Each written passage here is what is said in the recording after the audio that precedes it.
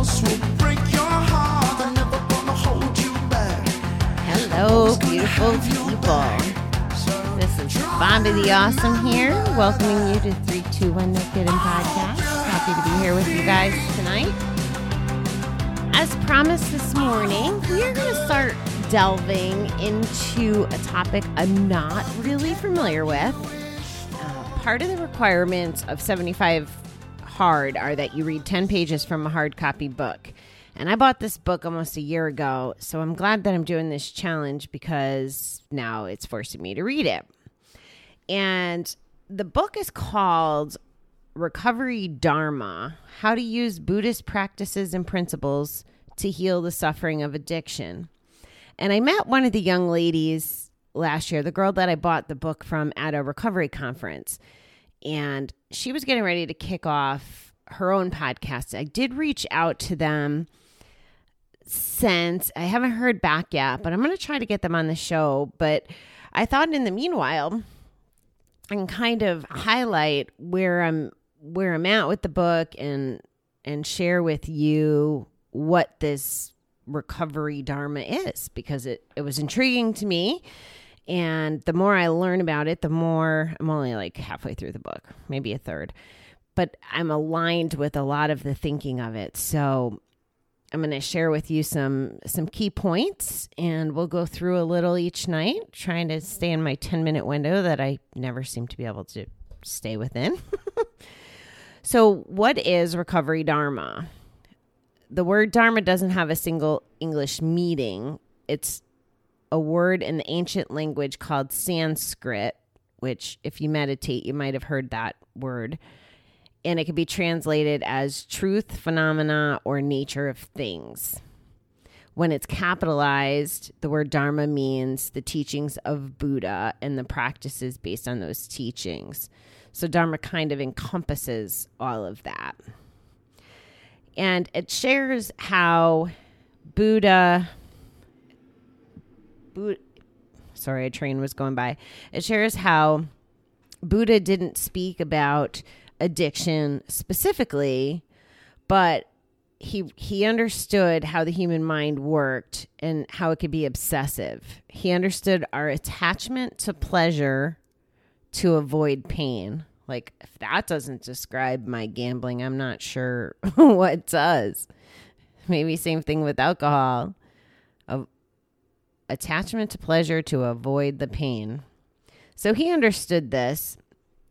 And what I like about this concept is, instead of it having the addictions in silos, it recognizes the process addictions, or the behavioral addictions, as you might have heard them called before, in addition to the substances. So, and they recognize sex, gambling, technology, codependence, shopping, food, media, self-harm, lying, stealing, and obsessive worrying.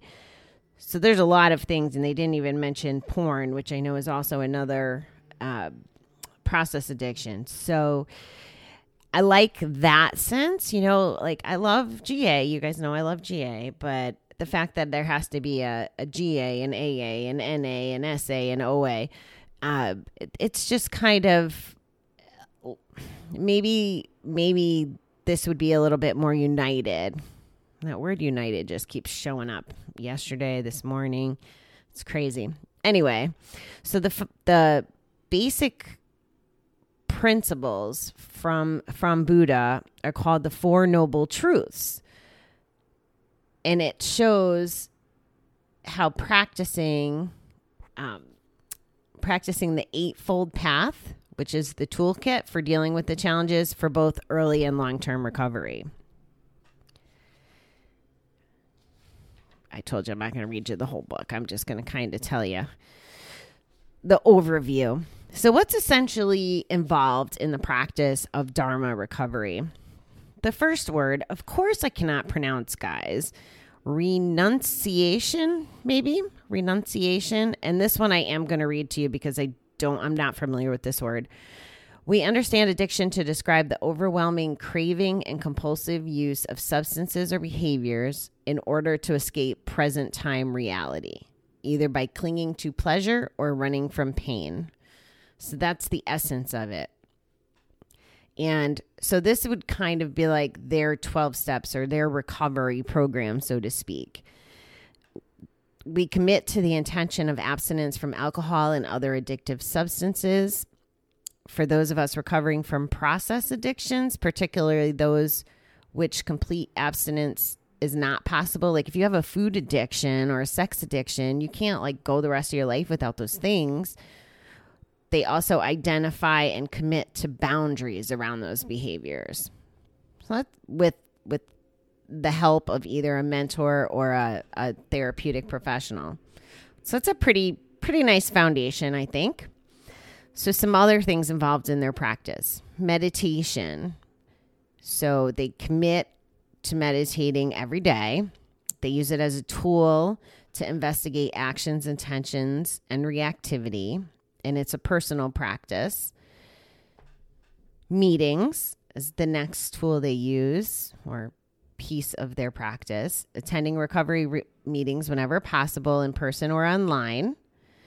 Some may wish to be part of other recovery fellowships and Buddhist communities. So it sounds like they might, if they wanted to go to GA, they could. In early recovery, it is recommended to attend a recovery meeting as often as possible.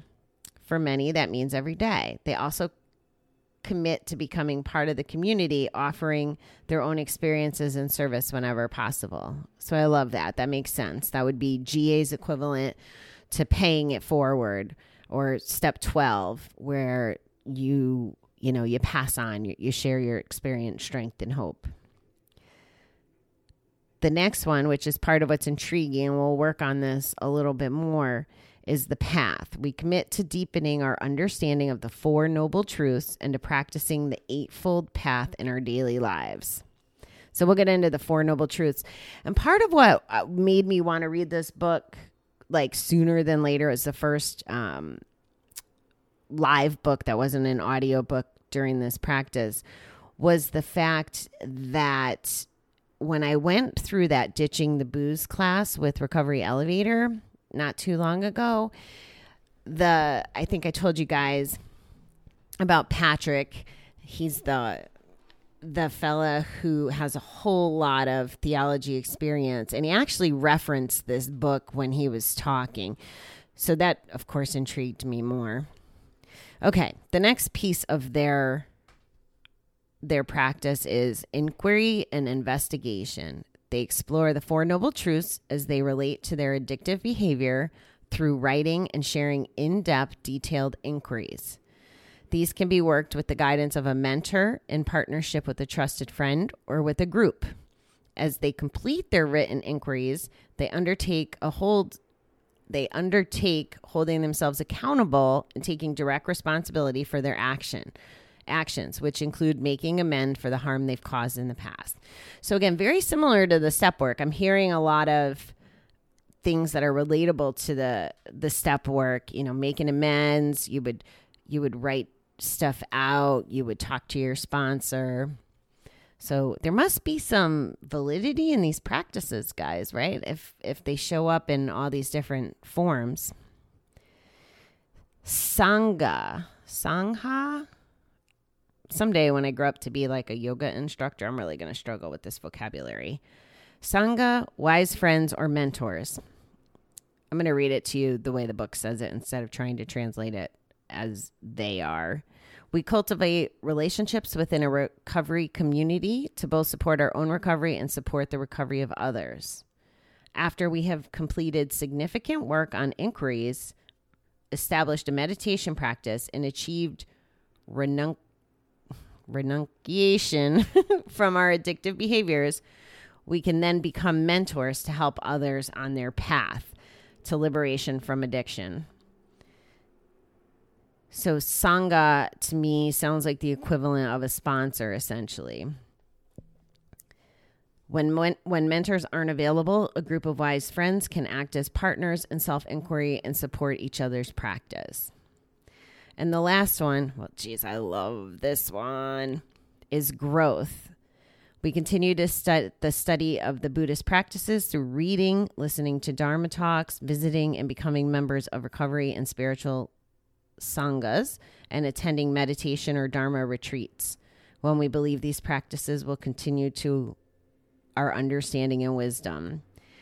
We undertake a lifelong journey of growth and awakening.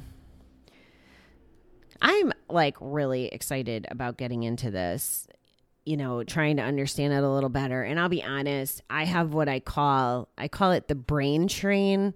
So if I'm reading a page and I see a word, the word triggers a thought, and that thought leads to another thought, which leads to another thought. And all of a sudden I'm 4 pages later and I don't know what I read. So thank you for letting me share this with you so that I get a deeper understanding, because it's slowing me down and helping me digest and interpret as I work with you on this. So we'll keep that close. We'll get into the noble truths. And then, like I said, there's some good question work in the book too. So instead of just traditional step work, we'll do some of that on our evening adventures. And I'm not going to put a timetable on this the way I do with the steps. I'm just Gamblers Anonymous traditions. I just it was the way I learned, so it's the way it should be, like lining up the 7th step with the 7th month. It's just, I'm a creature of habit. So, all right, I didn't do too bad. I'm only a couple minutes over. So thank you for having an open mind and trying to grow with me and learn new things. I'm going to check out now, and I will be back in the morning.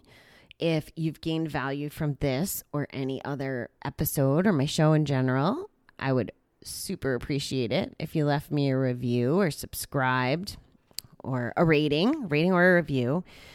This really helps get the show in front of the people who need it. If someone puts gambling addiction in their search engine for a podcast, there's still other podcasts, some that don't even have to do with addiction, or they might only have one episode.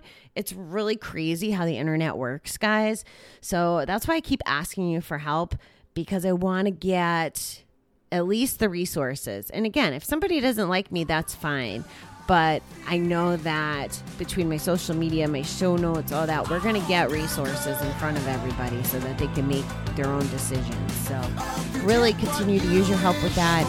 I appreciate you. I love you. And I will chat with you guys in 12 hours or so.